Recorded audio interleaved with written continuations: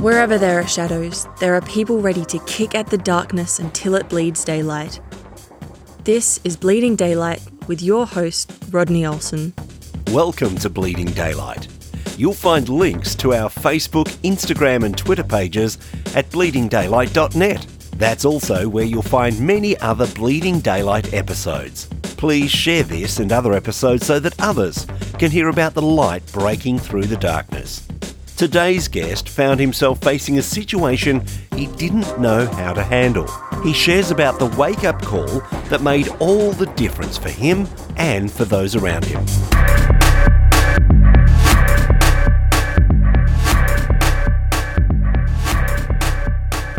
You'll hear the words for better or for worse at most wedding ceremonies. But to be honest, in those early days, most of us imagine a lifetime of better. So what happens when we encounter the worse? Several years into their marriage, Maurice and Ruth Griffin had their wedding vows seriously tested. Those difficult times resulted in the book When Love is Angry, a memoir from the other side of mental illness.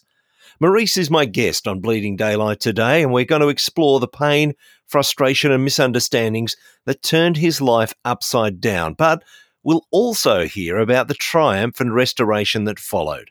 Maurice, thank you so much for your time today. Glad to be on. Thank you for having me.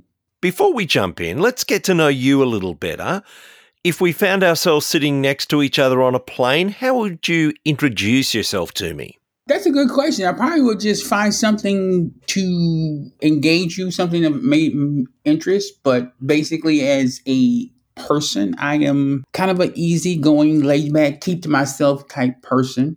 My passions or hobbies are I spend a lot of time in the kitchen cooking. I like to work out. It's kind of like my stress reliever. So I exercise a lot. Those are really the two things. And I'm currently an empty nester now. So Ruth and I are definitely enjoying life being an adult teenager, so to speak. So those two things are kind of really describe me in a nutshell, like to travel a little bit, go and see different places. Who knows, might be in your neck of the woods before this is over with. So we may quite literally end up on a plane next to each other. Yeah, that's true. I mentioned in the introduction that there was a time in your marriage where things started to look a little bit shaky, and maybe you can take us on that journey. Exactly what happened at that time? When we got married, there were already children involved. There was one child, or actually two. I had another one from a previous relationship, and then there was one on the way. So we kind of did it different, backwards, however you want to call it. We walked into it not even really didn't have a chance to do the honeymoon stage, so we had responsibilities. We got married, started doing our responsibilities, and then kind of focusing on, the children, and they were all young at the time, and focusing on them, and really not focusing on one another and getting to learn one another. So I really didn't think anything of it. We were having, when you bring two people together, no matter how much they love each other, there's always differences. People see things differently. So there was differences of opinions in certain different things. The best thing that we had in going into it was we had godly counseling. For lack of a better term, we had different tips and tricks to kind of help us navigate through those small times. But the real, hey, something's really wrong with this, and there's something bigger than just, two people disagreeing about what to have for dinner, was one day about 2.5, 3 years into the marriage. Ruth sat me down one day. She basically said, I feel like I'm losing control. And today I lost control with our oldest son because, kids are kids. And he was maybe 5 or 6. And kids just do things sometimes. And you have to correct them and you have to discipline them. And sometimes they pick the perfect time to catch you off guard. But that's just the dynamics of a family. And she felt as though she was like, today when that time happened, I really lost control. And I felt like I lost control to the point so that when she said I reacted out of anger, and so much so that it scared her, and B, she said I had to go back to my young son and apologize. So I was like, oh, for us, where it was like, okay, this is something bigger than I don't like mustard on my hamburgers type scenario. So that's where the first kind of this is something bigger going on was I really announced itself. As you mentioned, as you enter into marriage, there's already kids involved, and we know that when there are kids around, as you say, it takes our mind off concentrating on each other because there's so much to do. And so there's the relationship that can suffer because we're concentrating on the kids, but also there are things going on for us personally that can be overlooked because, again, there's the busyness of life. So this first warning sign that Ruth spoke to you about, it wasn't just a sense of someone who was losing their temper, was it? What did it turn out to be? It really turned out to be her being eventually diagnosed with depression and even bipolar. It happened down the road, but that's really kind of the first time. And if I remember correctly, she said she had these moments before, but I think this was such a announcing moment that it couldn't be swept under the rug or just pushed off or played off anymore. It was more like, this is bigger than this. This is something I need to address, and we need to handle it, and I need to let everybody know. And for me, I need to let my husband know because this is serious. So on one hand, it's a wonderful situation that she feels secure enough in the relationship that she says, I need to tell my husband. She's not trying to hide this from you. But at the same time, it must be frightening for you because you're not quite sure what to do at this stage either, are you? No, and I don't even know if she felt secure enough. I think she was at the point at that time of hopelessness and despair that she was just like, I don't know what to do. I can't do this anymore.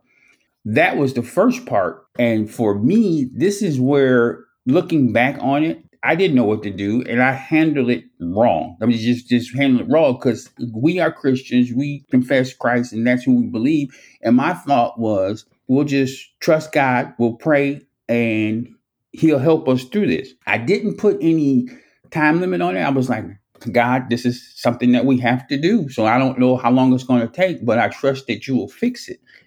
As a Christian, that's the overall goal, but the real crux of that, and this is where I say I make a mistake, was I didn't engage and say, okay, what do I need to do? And just being honest with you, right now, I should have went to God and say, okay, God, I don't know what, and I didn't. I was like, I don't know what to do with this. And saying, I don't know what to do with this, God. What do I do to help Ruth? So you're going through this situation, and maybe we can just go off on a quick tangent and help us understand exactly what bipolar is, because you say that there was this diagnosis of bipolar. For those who maybe have heard the term but aren't familiar with what it means, can you just describe how that expresses itself? It's a person who is led by their emotions constantly, and they really don't have control of it. 1 minute they're fine, the next, the smallest thing can set them off. If the garbage is misplaced or something. At that time, we had young kids. So sometimes, with young kids, you kind of have to train them and teach them. So sometimes you're like, hey, is this done? Or we as you get older, you give them chores and things like that. And that's how we raised our kids. It's like, hey, is this done? Hey, go brush your teeth. It's bedtime. And, they get sidetracked and little things like that. I just noticed that a lot of times my wife was just literally screaming or fussing. I'm just like, and I was just like, no, just go tell them to go do it. And I caught myself a lot of times like, why is she screaming? Why is she fussing? It doesn't take all that. And I was thinking that was internally, instead of realizing like, hey, this is a trigger that's setting it off.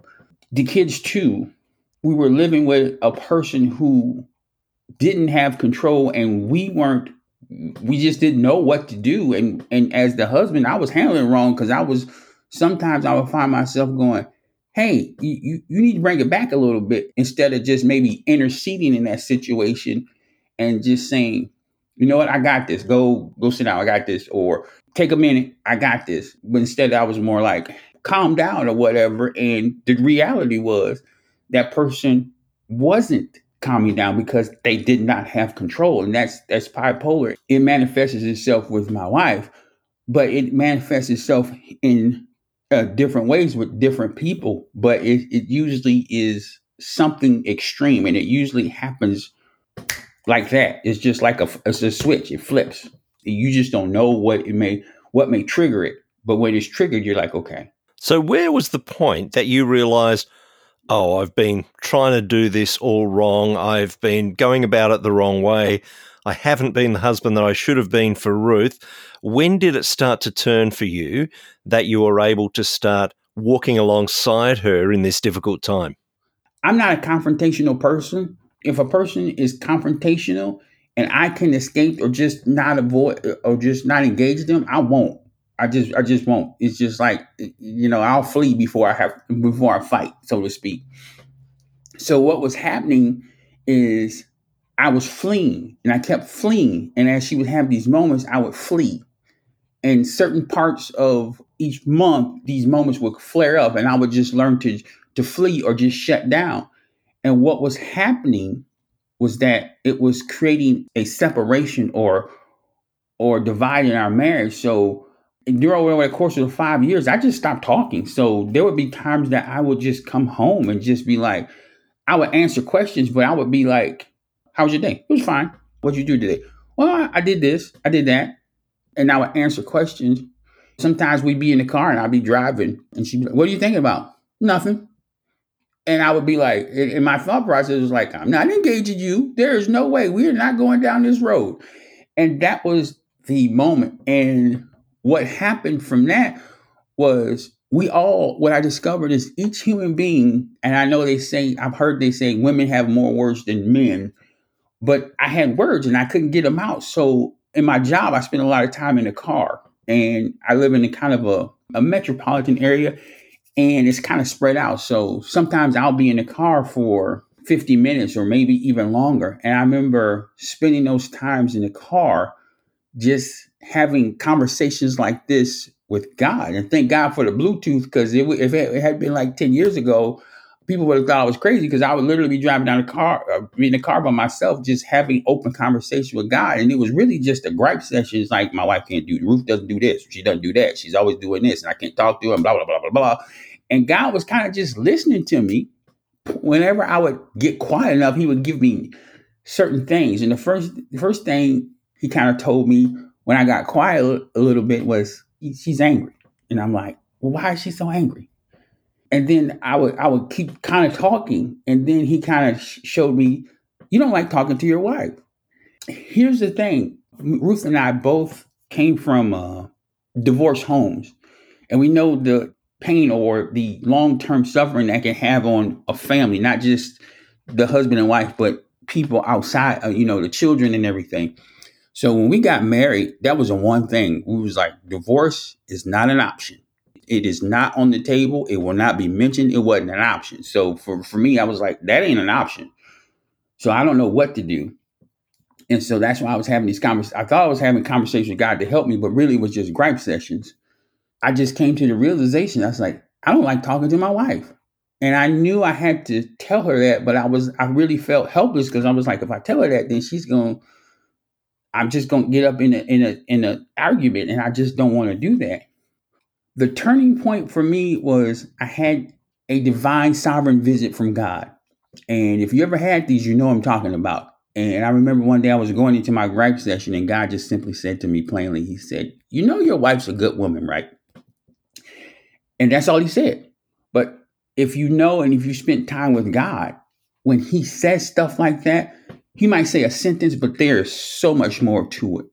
What he was showing me was basically that what you're fussing and complaining about, another man would love to the end of the earth. He would love this woman, because even though Ruth had an issue of bipolar and stuff, she was loving, dedicated, loyal.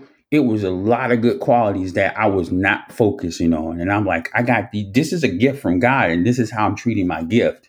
And honestly, I was hard-headed because I was in my feelings. I was sulky. whenever you have a word like that from God, it cut me to the core.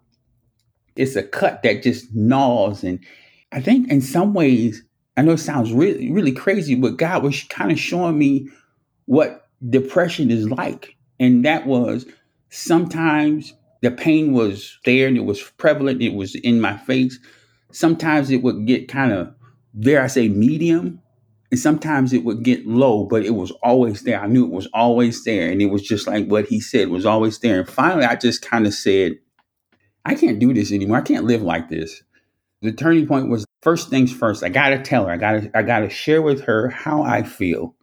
The second one was I started looking back and I realized that God was telling me to do stuff all along. And it wasn't the big stuff. It was just a lot of times changes start with small adjustments and tweaks. I'm an avid exerciser, so I get up pretty early. I get up sometimes 4 a.m. because I have to be at work about 9, regular work day. So I try to get up early and get my exercise out of the way. And so I'm getting up in the morning and everybody's, it's pretty early. So everybody's sleeping quiet. So I'm like tiptoeing around the house and doing certain things. And right when I get ready to leave, I would hear God say, just give her a kiss goodbye. I would be arguing. I was like, nah, I don't want to do that. I don't want to wake her. She had a tough day and I'm looking at her. She's sleeping and she's tired. And just something as simple as grab her hand, when she's around, give her a kiss on the cheek, tell her that you love her. Just little stuff like that. And I was like, eh. And so finally I had to just kind of relent and just say, okay, I got to do the small stuff to affirm her. Here was the thing with me personally. I came from a family and from a background. I grew up in an era where the man, he provided for the family. And that's how he showed his love. I come home every night, I cook, I clean. So I grew up with my parents like that. My parents didn't get divorced till I was like, almost out of high school. But in that formative years, that's what I saw. I think I heard my dad tell mom that he loved her maybe once or twice. And I think I seen him actually kiss his husband and wife once. And that's probably it. And I'm not blaming them, but it was just like for me to say those simple things, I struggled with it. And I was like, God, why am I struggling with this? I gave my life to this woman. I stood before you and family and everybody and said, I love her and I will spend the rest of my life with her. And divorce is not an option. And I can't show this. So I really personally struggled with that. But I made up my mind. It's like, I'm just going to do it. It's uncomfortable. I'm going to do it and I'm not going to stop. That was kind of the turning point for me where I just had to do the little things. I had to tell her first. And I had to do the little things to just, affirm her. And it didn't happen overnight, but slowly and surely it just started turning around because it took us a while to get in that position. And I knew it was going to take a while to get out of it. It's interesting there. We're talking about a major issue such as bipolar. And it seems that this is your experience, but I imagine it's the experience of many people that when we are confronted with a great big issue, we just feel that is too big to deal with. And yet God whispers, just do the little things. It's the little things that are going to start. And they won't be the cure. They won't be the whole solution. But when we start with the little things, I guess it opens up the way for the real business to begin. Was that the situation for you, that when those little things started, that there was a much better road towards healing? It was.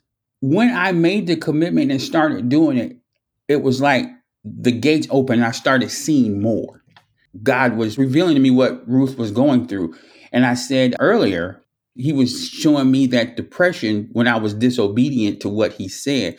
And the reason I say that is because I remember distinctly as I started doing that, I was actually out of town on a work trip. I was traveling by myself and I had to leave like real early in the morning. Like I think I had to be on the road at like 2 or 3 a.m. And so it was dark and I was driving down this highway. It's in a rural area. So it's just dark and it's kind of peaceful and stuff. And I heard God distinctly say, this is what depression is like. This is what people live with every day, every single that have depression. He said, they look fine on the outside. They seem to be functioning fine, he said, but this is what they're experiencing on the inside. They're basically sitting in an area of darkness. it was so dark out there that if I had turned off like my car lights and stuff and just stopped for a minute, I wouldn't be able to see my hands in front of my face. And I'm like, wow. He said, yeah. And he just broke it down to me. He said, your wife has been functioning like this. She's been doing everything she's been doing and living in this realm for the last few years. It broke me down. I was like, what? At that point, I said, if there's any rebellion in me, I quit. I give up. I'm done. Whatever you want me to do, however you want me to help, I'm in. I'm totally in. He began to just basically walk me through her. And he's like, this wasn't done for no reason. There's a reason why this happened. And this is what I'm kind of doing. He didn't reveal everything to me, but he was like, this is what I'm kind of doing with your wife. And I was like, I'm in. I'm going to support it all the way, 100. I don't care what it costs me. That was kind of the point where I was just like, okay, I begin to understand a little bit. And it was interesting because he just began to talk for, just as I began to listen, he talked for literally a couple hours. And by the time he got done talking, I was at my destination.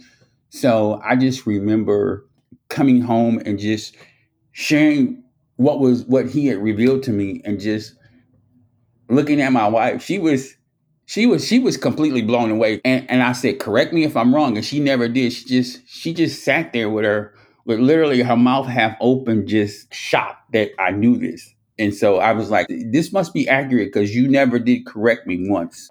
As I began to do the little things, it just started opening up the communication and the support. And I think Ruth started feeling that, okay, he's understanding, he's trying, he's supporting. It began to build back the marriage and build it in a way that a marriage was meant to be according to the Bible. And I imagine as you're starting to do these sorts of things, as you're starting to show those little signs of affection, you're starting to treat her as she deserves to be treated, there's still the kids involved. They're still there, and I imagine you're starting to model to them what you wished your parents had modeled to you. I think they're starting to see now because they're like adults, so they're starting to see it. But I know they experienced all of it. And so this is really where the book was birthed, because I tell people all the time, like, my wife is the artist of the family. She's like, she can draw, she can do all stuff. She has her own publishing company. So words are her thing. I'm not. I'm the cook. I'm the other person. I was a English BC student. I did enough to get by and kind of like, okay, I can function. And if need be, if I sit down and concentrate, I can, have a conversation with people. And if I need to write something, I can write it, but I have to work at it.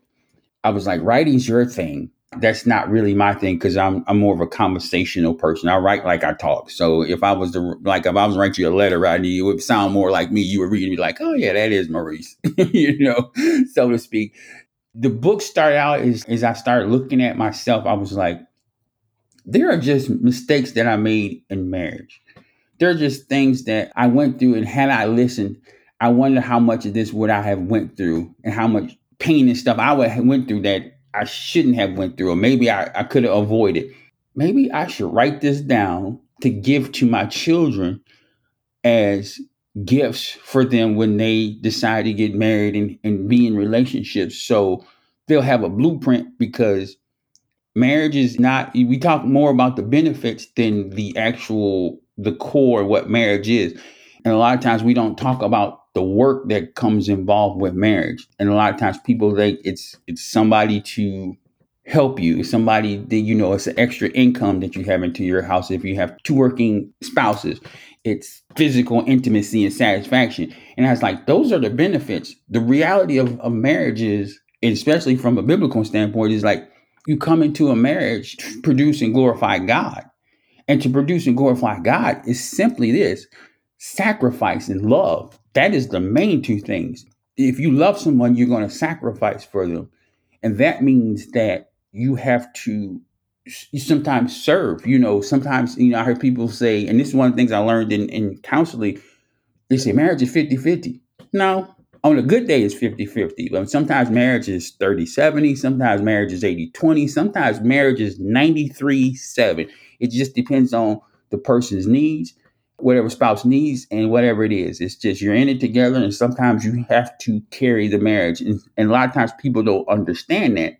That's where the rubber meets the road. And I wanted to leave my children a blueprint to say, when you have those challenging times, read this memoir of what your parents went through. And you were growing up in it, and sometimes you didn't understand it, but this is what we were going through. And look at the mistakes your dad made and don't repeat them. That was the whole crux of me. I was like, do not repeat this, because this will take you down roads that you don't want to go down, and it'll take you into places that God you really don't want to be with. So that's how the book started. So I started writing it kind of as a gift to them. And then as I wrote it, it was kind of like, well, I began to write my part, and I was like, I think Ruth is supposed to write this too, because I was like, she's getting one part of it, but she really needs to tell her part so you can get the whole story. So as I got towards the end, one day we were sitting down in our living room, and I asked Ruth, I said, what if I told you I think we're supposed to write a book together? And she was like, okay, about what? I said, about us, about our marriage and stuff. She's like, okay. I finished my part and I kind of sent it to her. I just remember I was honestly a little bit scared because it went down the painful places that we were working ourselves out of. A part of me was like, if she may come to me and say, we're over that. Don't ever say it again. We're done. Don't go back.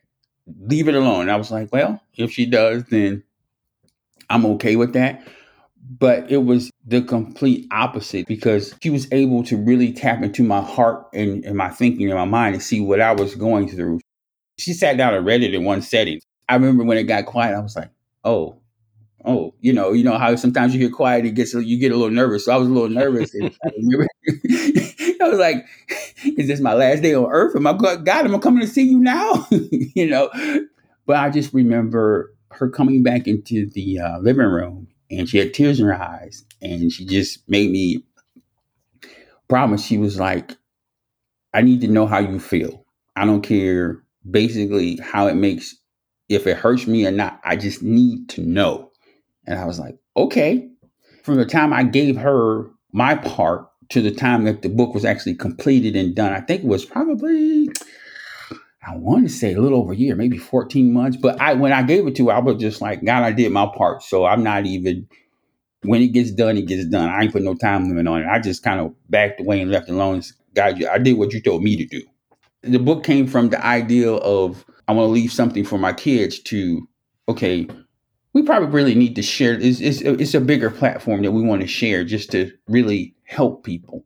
And I think what you've described there really is the beauty of the book, because there are sometimes books that describe someone's journey through a mental health issue such as bipolar, and we can learn from that. Then there are others who might tell the other side of the story like you do, but this is actually the coming together of both sides so that we're hearing from both of you. And I think what I really love is the fact that you're not saying, here I was, the perfect husband, I helped, and we got through this together. But you're saying, you know what? I fell down on this sometimes, and here are the things that I wouldn't want to repeat.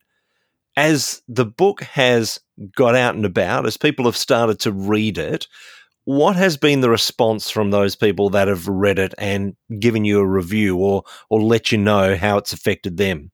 Basically what you said is kind of like people love the totality of the book, being able to hear my side and then being able to hear Ruth's side and kind of putting it together and seeing the journey that we walked together. Really, some of it, when we first came out, it shocked me because elders in our church read the book, and a few of them came to me and said, yeah, reading your book made me stop and kind of reevaluate my life to make sure.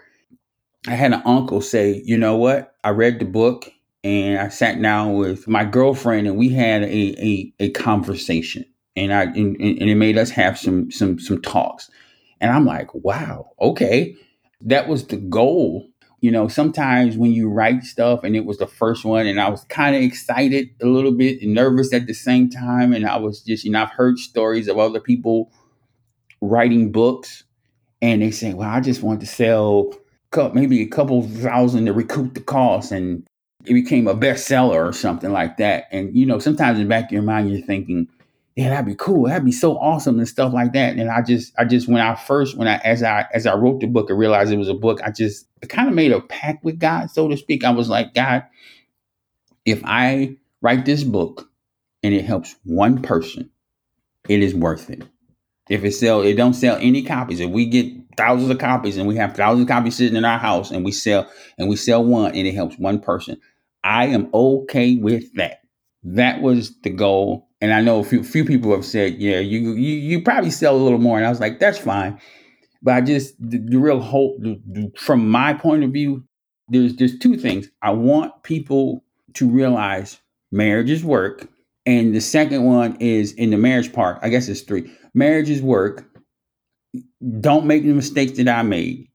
And the last part that I want to kind of address, because I kind of seen it too, is like a lot of times when a person is going through an illness, whether it's physical or mental, bipolar, cancer, or whatever, whenever it's an extreme, people focus on the person dealing with the issue, and you should. But a lot of times what I've seen is that if that person is married or they're a part of a family, it just doesn't affect them. It affects those around them. And sometimes the people who it hurts or affects just as much, or maybe even more, is the people around them. So whenever you come into a situation like that, like there was a couple people in our church who have had cancer, and a couple of them succumbed to it. Hey, that whole family needs support, because a key piece of them is now not on this earth. And you got to understand what they're going through. And you can't be like, well, that person passed and we loved them. It's like, no. They left children and a spouse behind. They still need the support. And hopefully that was other parts that I could bring attention to get people to stop and think. It's like, well, when you do stuff like this, and hopefully you see my story, that it just doesn't affect that person going through it. It affects everything around them. I'm sure that there's going to be many more people that are going to be affected by this book, that are going to enjoy reading it through. And whether they're dealing with an illness or not, there's tips in there that are going to help people to start doing the little things, as you say, to start working on their marriage. If people are listening at the moment and they want to get hold of a copy, where do they go? You can get a copy on any major bookseller, Barnes & Noble, Amazon, anywhere you order your books, you can definitely get it. It's called When Love is Angry, a memoir for the other side of depression. It's by Maurice and Ruth Griffin. We'll put the links to get the book in the show notes at bleedingdaylight.net as well. So you can head there and you can find the link, grab the book. But Maurice, it has been wonderful to talk to you, to hear your honesty, to hear the story of what you've been through together. And I guess we go back to the start of our conversation, which tells us that these days you and Ruth are together, you're traveling together, you're spending time with each other, and you're journeying together through what life has for you. So I want to say thank you for your story, and thank you for your time on Bleeding Daylight. Thank you, Rodney. It was a pleasure. I am humbled and honored to have the chance to just share. Thank you for listening to Bleeding Daylight. Please help us to shine more light into the darkness by sharing this episode with others. For further details and more episodes, please visit bleedingdaylight.net.